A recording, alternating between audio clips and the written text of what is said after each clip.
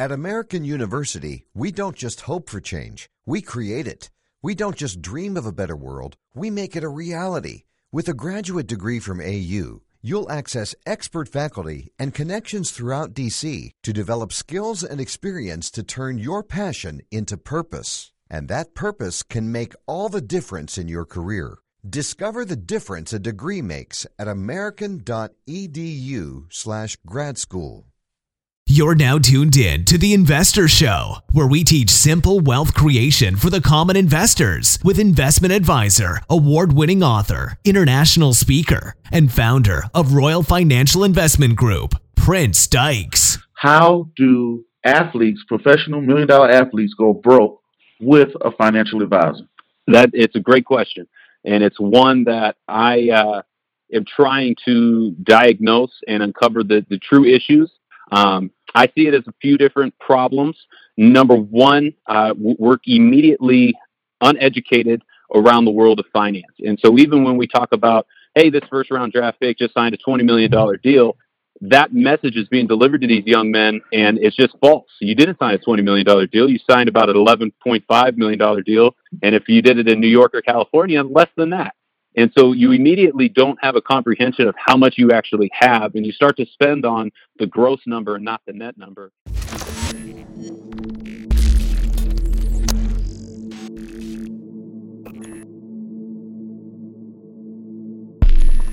State of Denver, Colorado. As always, don't forget to hit that like, subscribe, comment, and share button, and drop some comments below if you got questions or feedback.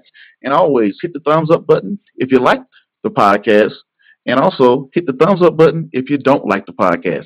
Either way, I appreciate it. But as always, as you guys see in the description box, we got another great episode for you with another great guest. I know you guys don't have a lot of time, so we're just going to go ahead and jump straight into it. What up? What up? It's your boy Vigo Sachi. This is the Investor Show, and you're checking in with the investor genius, Prince Dykes. Let's get it.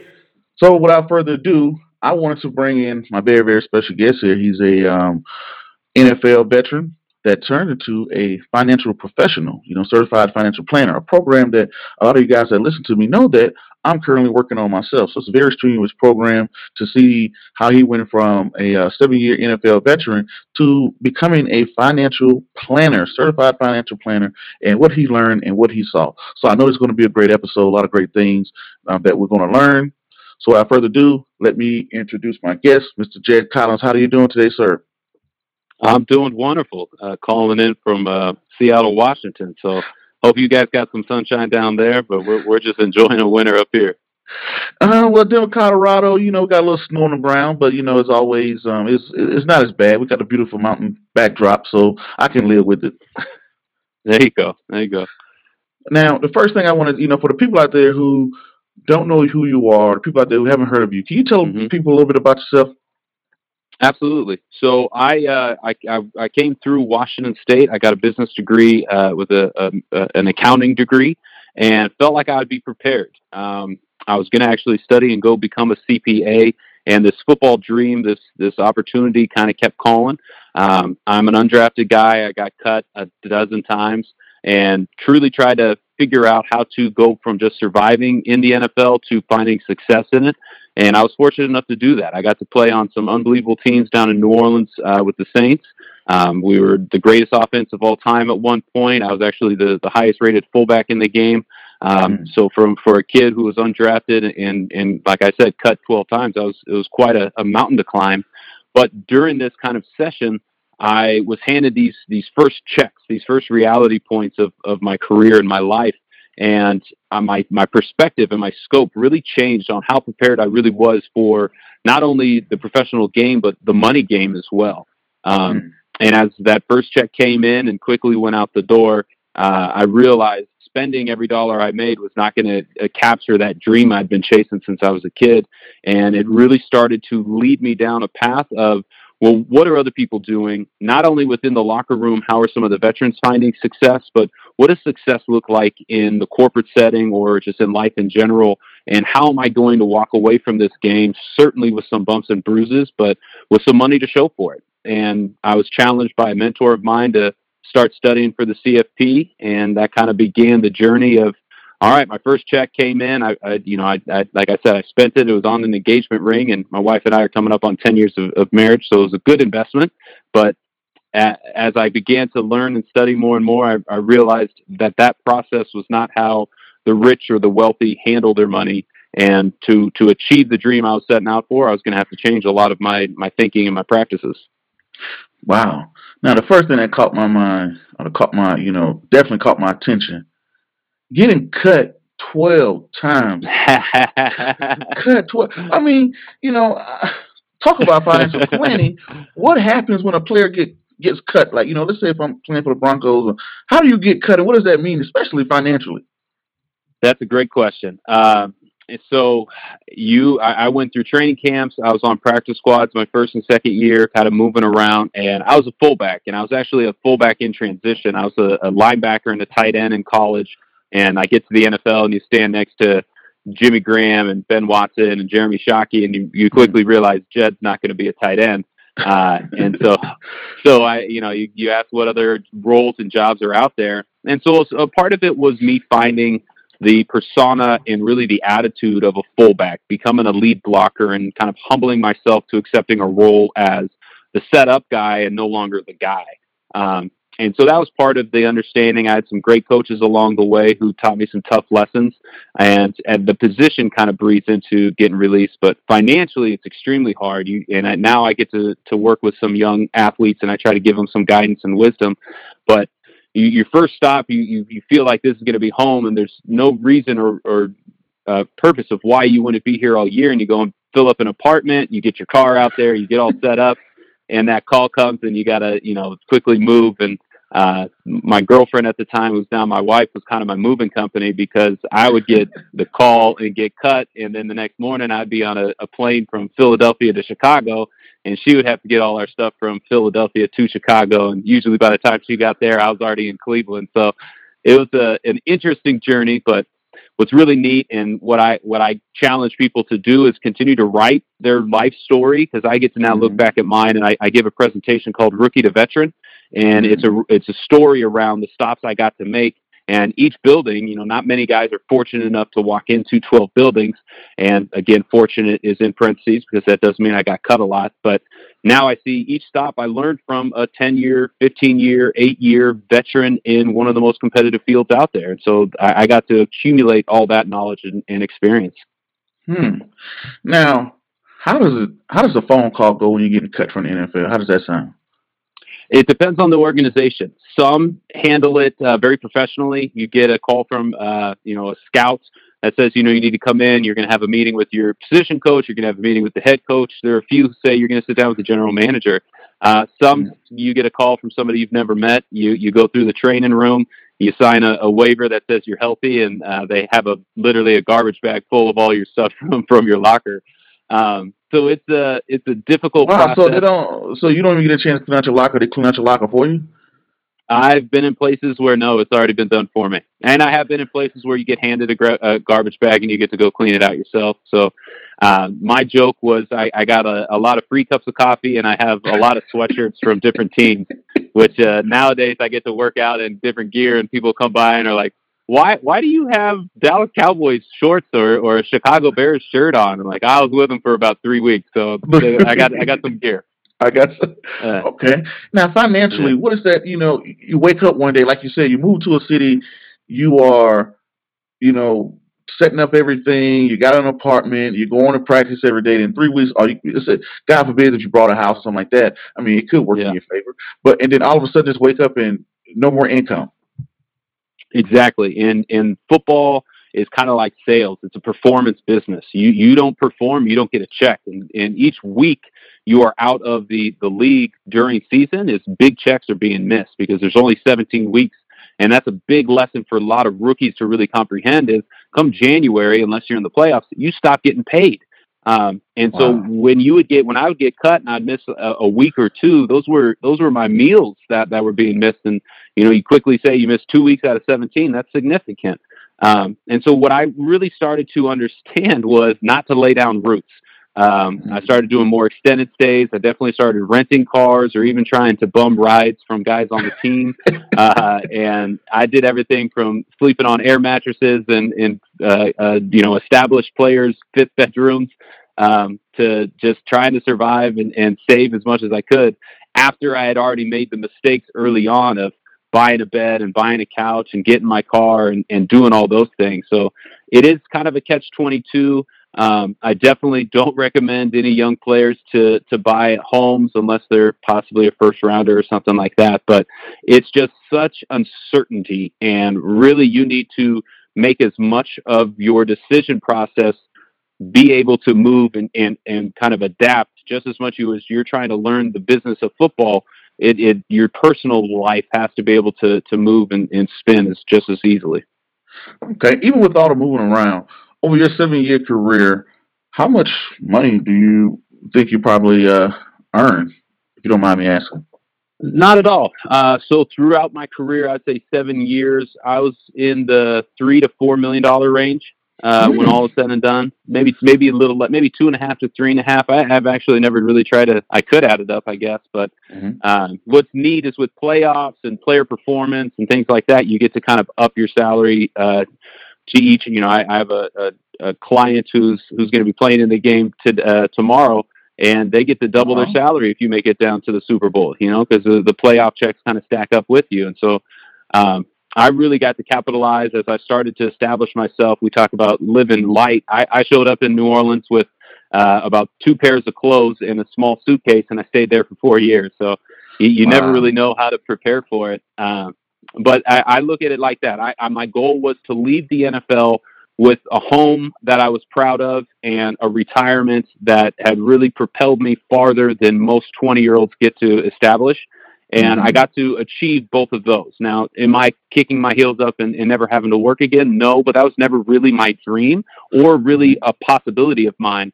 My dream was to set my life up to where I get to go do something I want to do and not something I have to do. And that's the situation I sit in today. Wow. So now with doing that, going at making it $3 million, did you ever experience financial difficulties once you were retired? Yeah. Yes, I did. Because the day you retire from football, you not only lose your identity, but you also lose and begin to break the golden rule of personal finance, which is don't spend more than you make. And if you're retiring from the game that was paying you, you immediately, regardless of who you are, you're spending more than you have coming in. And so it is this really interesting transition period of having a portfolio where your investments give you peace of mind to be able to withstand that transition time, but also to start looking at, all right, now I have to go start generating an income. And my first goal was I want to establish a career where my income is at least meeting my outflow. And that was my biggest hurdle. And it's taken me a few years. I've been in the career 3 or 4 years now, and I'm just getting to that point of, okay, I'm now on the other tipping side where I get to start saving again. Unfortunately, a lot of players don't have an immediate kind of yardstick or goal set in stone that they're chasing. I did because of the CFP. I knew exactly what industry and where I wanted to go. And I was on client service teams for about 2 to 3 years, and realized about a year or two ago that I love the industry. I love the service it can provide and what the company I work for provides for families. But I really feel this calling to go out and empower and really educate people around this language so that they can take advantage of it as well. Okay. So by you being a fullback in NFL, do you remember Vontae Leach? I do, absolutely. He was the man when I was playing. He was the cream of the crop. Yeah, he's been on the show. He's done pretty well for himself afterwards. He got into a lot of real estate. Now on the other end, he's been on. I think he came on last year.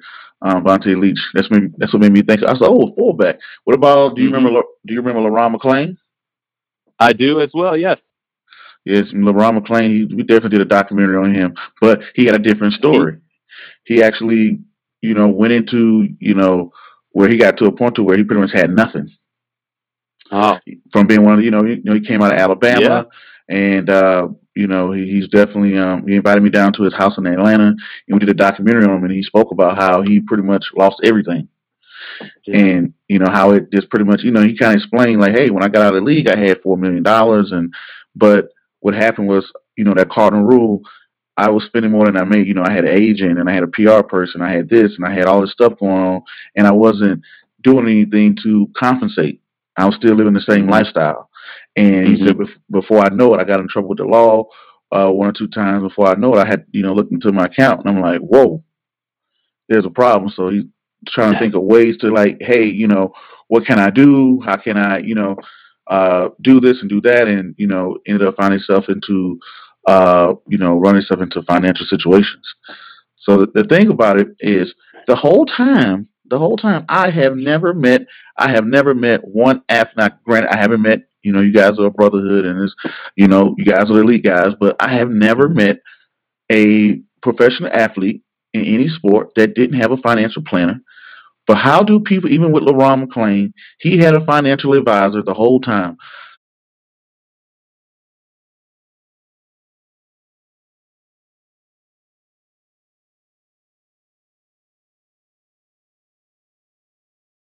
One, work immediately uneducated around the world of finance. And so even when we talk about, hey, this first round draft pick just signed a $20 million deal, that message is being delivered to these young men, and it's just false. You didn't sign a $20 million deal. You signed about an $11.5 million deal. And if you did it in New York or California, less than that.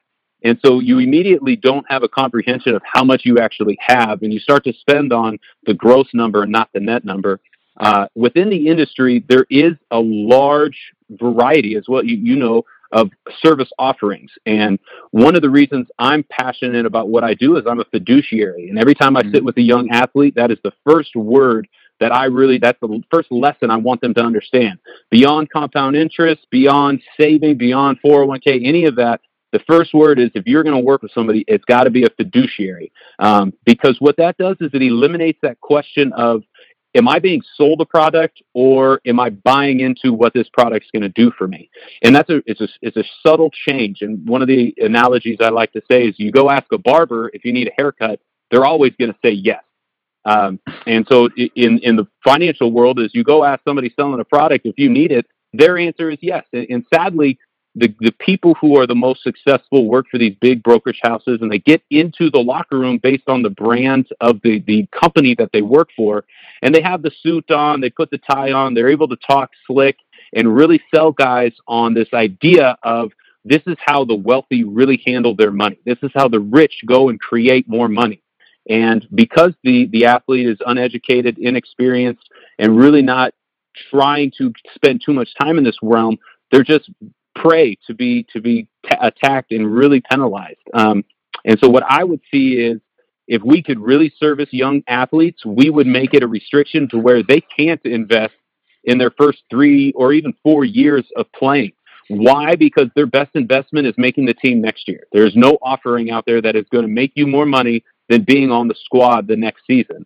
And being able to get a few years in, see or look around, having made a mistake or two, you don't have the time to make those kinds of mistakes that the average 24-year-old does.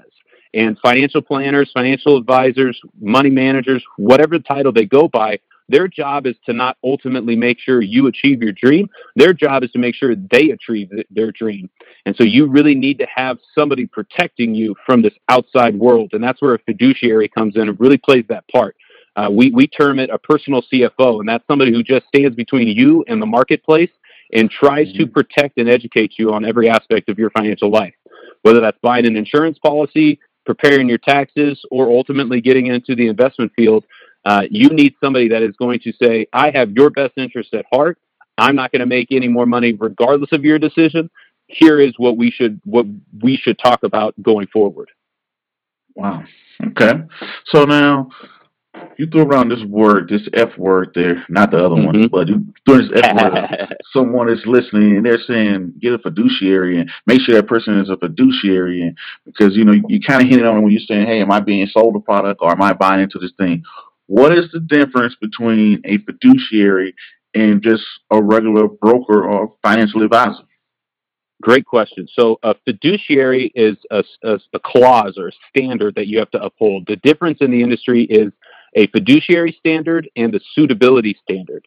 And again, I love stories. And so one of the stories I like to tell is you go into a restaurant and you ask a waiter who is supposed to be an expert in this field of food, and you say, well, what should I order? And because the fish is on the menu and the fish is dinner, they're going to recommend the fish because it's suitable for a dinner. What they're not going to tell you is the fish is 4 days old. The chef said we got to push it because it's going out, and regardless of if it makes you sick or not, we got to get rid of the fish. That would be the suitability clause. Now, a fiduciary would say, hey, what should I have for dinner? And a fiduciary should be able to say, well, we know your cholesterol's high, so you're going to stay away from the meat. The fish is going bad, so you're probably not going to want to go there. You know, you got that summer beach vacation coming up, and I know you want to drop a couple pounds. Why not go with this Cobb salad? Why not go with the salad? And that's the best decision for you to make. Here's option A, here's option B, here's option C. You get to make the decision, but my professional advice with objective, no conflicts, would be to go with this option. Now, those two differences, fiduciary, best interest, and suitable, which is just a standard that says this is a good enough option, is the vast difference in our financial industry. And people can wear both hats at times, and that's why you have to be very direct and clear in saying, are you acting as a fiduciary for me in this decision? Because somebody could say, you need this fund, and sell it to you and still get commissions and kickbacks off selling you that fund. And that is the conflict we really try to eliminate. Okay, so it's really how is the pay different for a fiduciary and maybe someone who's not a fiduciary, say a broker or someone who's doing suitability? So typically the broker and the suitability would be getting paid off sales, and the fiduciary or balance sheet manager would be getting paid off advice.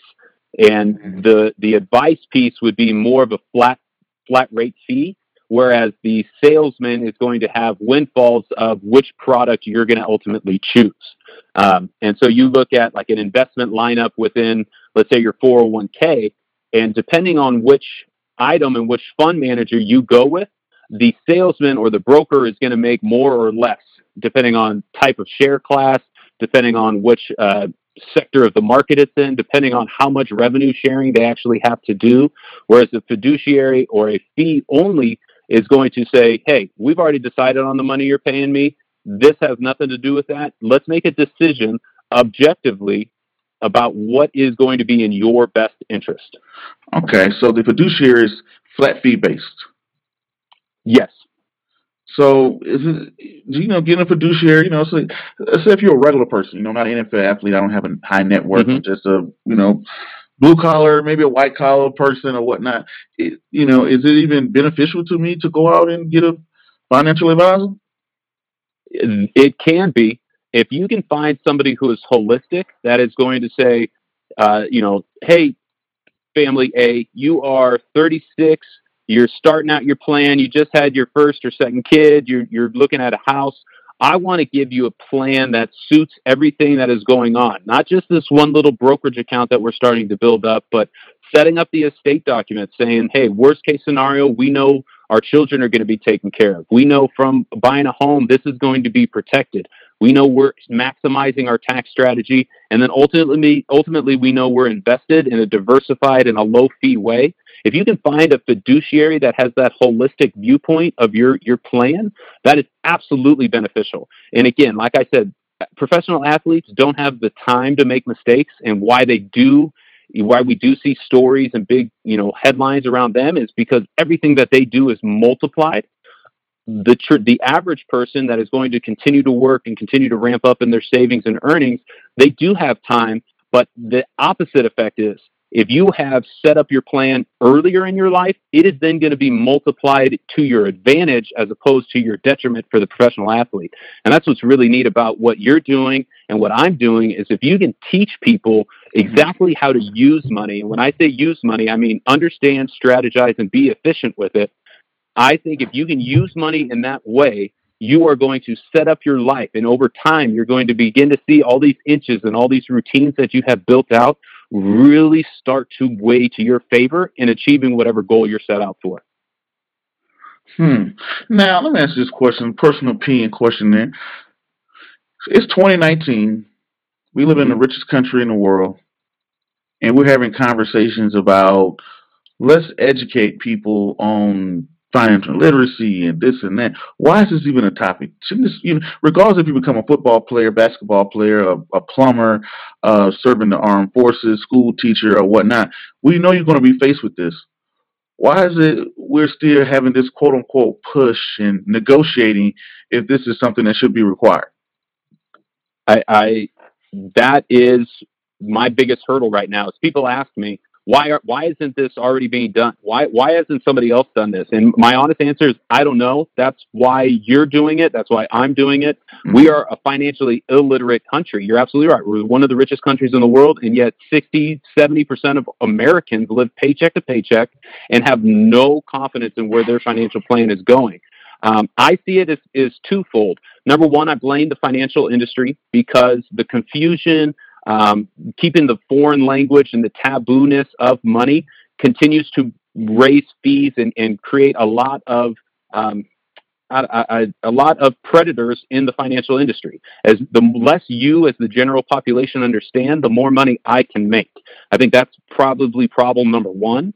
Number two is in our education systems, we've missed this gap because we just haven't adapted. The academic course is a cruise ship and it doesn't move quickly. Even though they're starting to see this void, they really don't have the curriculum or the expertise or the engagement and entertainment value to teach young people, whether 10, 15, 20, 25, or 30 years old, this content. And so I see that as why we have missed this is the lack of our academic system being able to adapt and see the need in today.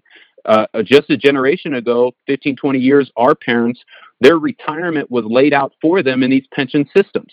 My first lesson in our book is this idea of a pension is gone, and you are now in your own vehicle around retirement, and you have to be 100% in control of where and how it goes.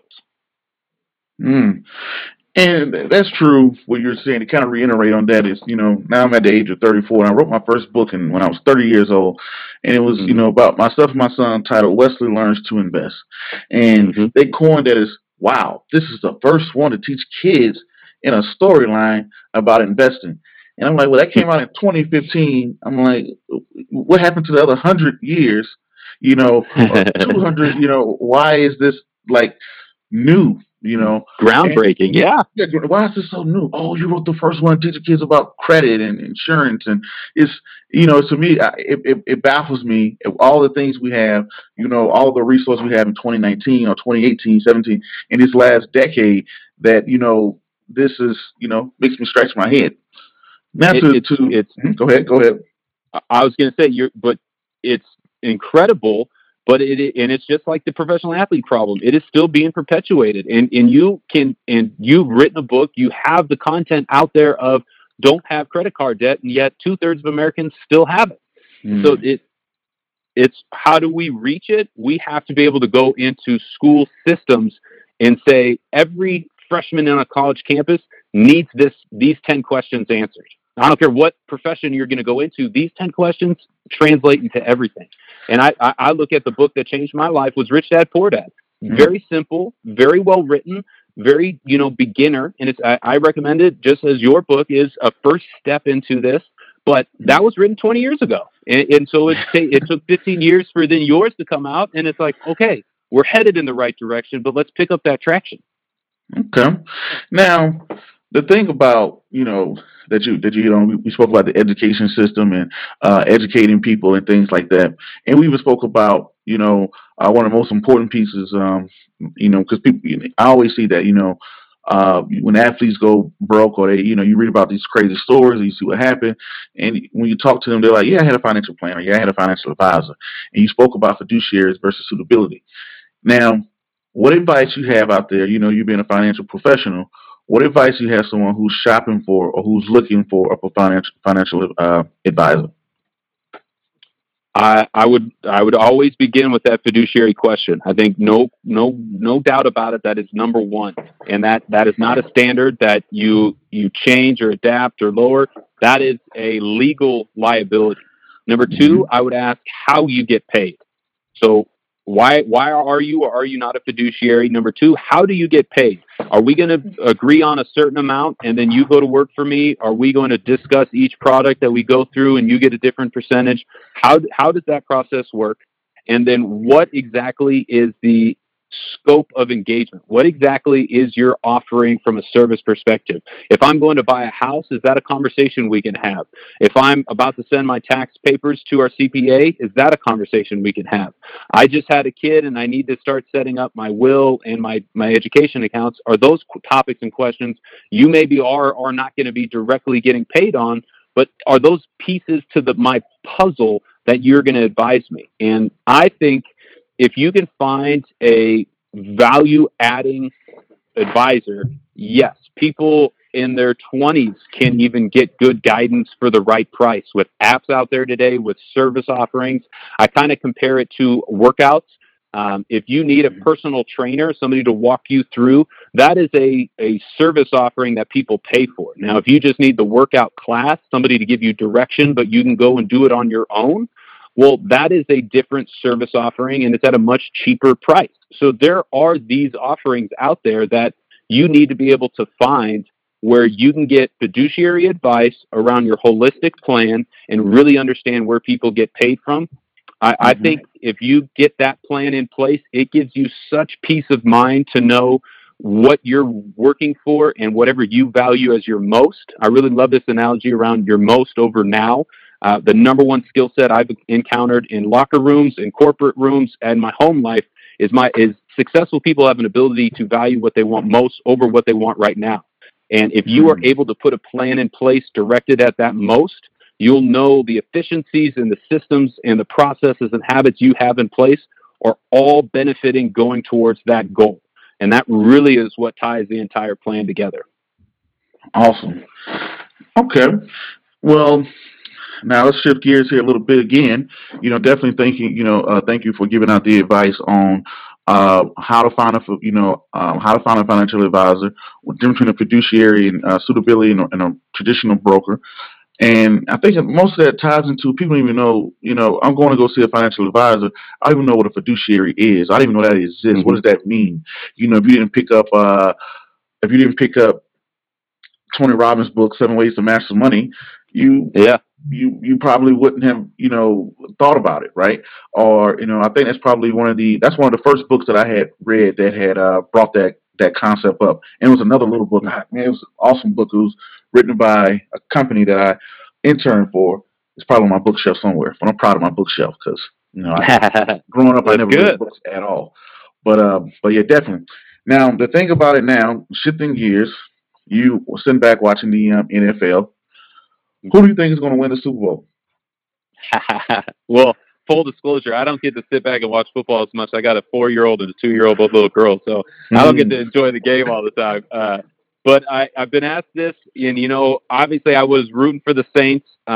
Despite that one play, I think the Saints lost the game, so I humbly say, the Rams, kudos to you. Drew Brees is twice the man he is a football player and 10 times the leader, so I always root for that guy. But I don't bet against greatness.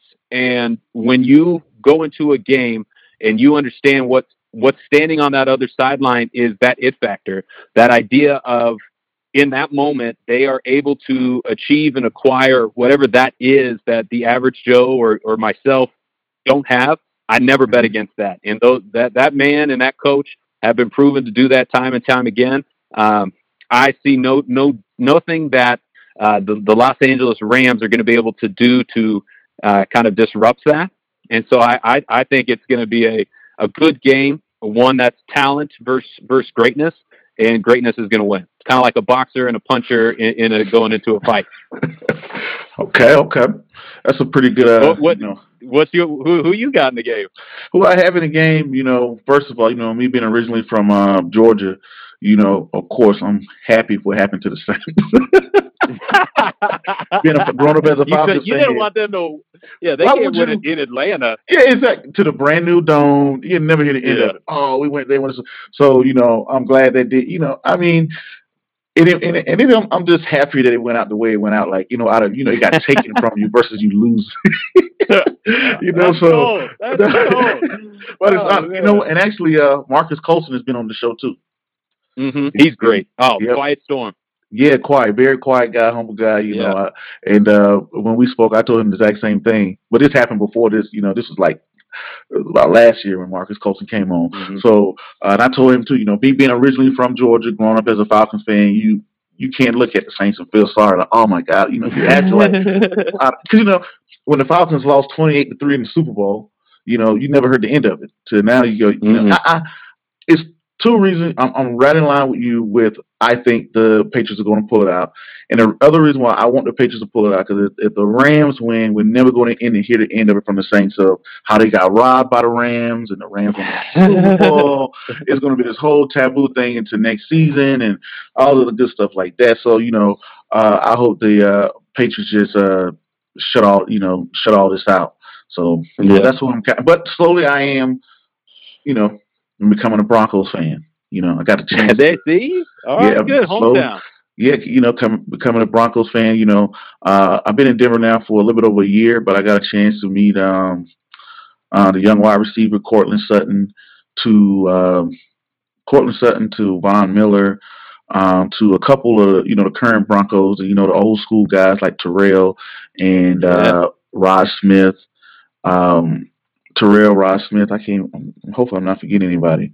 But it's been a couple Broncos players, and they've been big supporters of me, and so it's kind of rubbing off on me, when I talk to them and things like that. So I feel you. I've been in Seattle now for about 4 years, and I'm becoming a Hawks fan slowly but surely. Like you got to start. And I had the good fortune. So when I was a rookie in 2008, I wrote in my journal, I want to come back and teach a basic money class to rookies. And 10 years later, that dream came to fruition. Mo Kelly, who works for the Seahawks, brought me in to teach, to educate the rookie class up here in Seattle. And so we had about 15 to 20 young guys. And I came in and I wanted to deliver the ABCs of what I think a rookie in the NFL should have. And that's an understanding around compound interest. That's an umbrella policy, and that's a system on how to handle their cash, and really empowering them around that. And you're right. The more and more you meet the kind of current, you start to shift your kind of old where your true values lie. And so in a few years, you'll be a Bronco and I'll be a Hawk, and we'll start battling again. Oh yeah, that's true. That's true. So. But is there anything that you want to leave off to the listeners that are tuning in, that's listening to the whole episode and want to know more about Jed Collins? How can they follow you, and what do you want to leave them off with? Yeah, I love it. I love connecting with people, just as I'm sure you have, in engaging with, from professional athletes to high school and elementary students. You and I, we feed off and we get better off feedback and off guidance and off questions. I welcome people to reach out to me. I'm on Twitter at Jed Collins 45, LinkedIn at just Jedediah Collins. My book is going to be called Teach Me Money, and that's going to come out here in the next few months. And then I'm going to start kind of a series around that subject and issue. And what's the book again? Teach Me Money. It's going to be the first 10 questions everybody asks to begin their financial journey, and kind of approaching it from much as you are continuing to build your curriculum and your bookshelf around. I want to address each subject. I think that's one of the biggest failures today in our personal financial books is we need to branch out. We need to cover things like insurance that I know you got coming up. We need to cover things like debt and taxes. You and Chad had a nice conversation, I see. But we need to address all these things. What are the different type of investment vehicles out there? How do I understand my taxes better? What is cybersecurity? Why is that important to my financial future? All these kinds of concepts and questions. How do the wealthy handle their money? All those kinds of things that I think if we can give it more of this full circle holistic view and be able to educate on all these topics, that's what I want to be able to go and do and truly empower and make people capable of owning their futures. Wow. Okay. Well, ladies and gentlemen, you got to hear Mr. Jed Collins, 7-year NFL veteran turned financial professional. Thank you guys for tuning in. Until the next video, podcast, cartoon, book, or whatever else crazy you see me do crazy around the globe. Peace, be safe. I'm out, and thank you.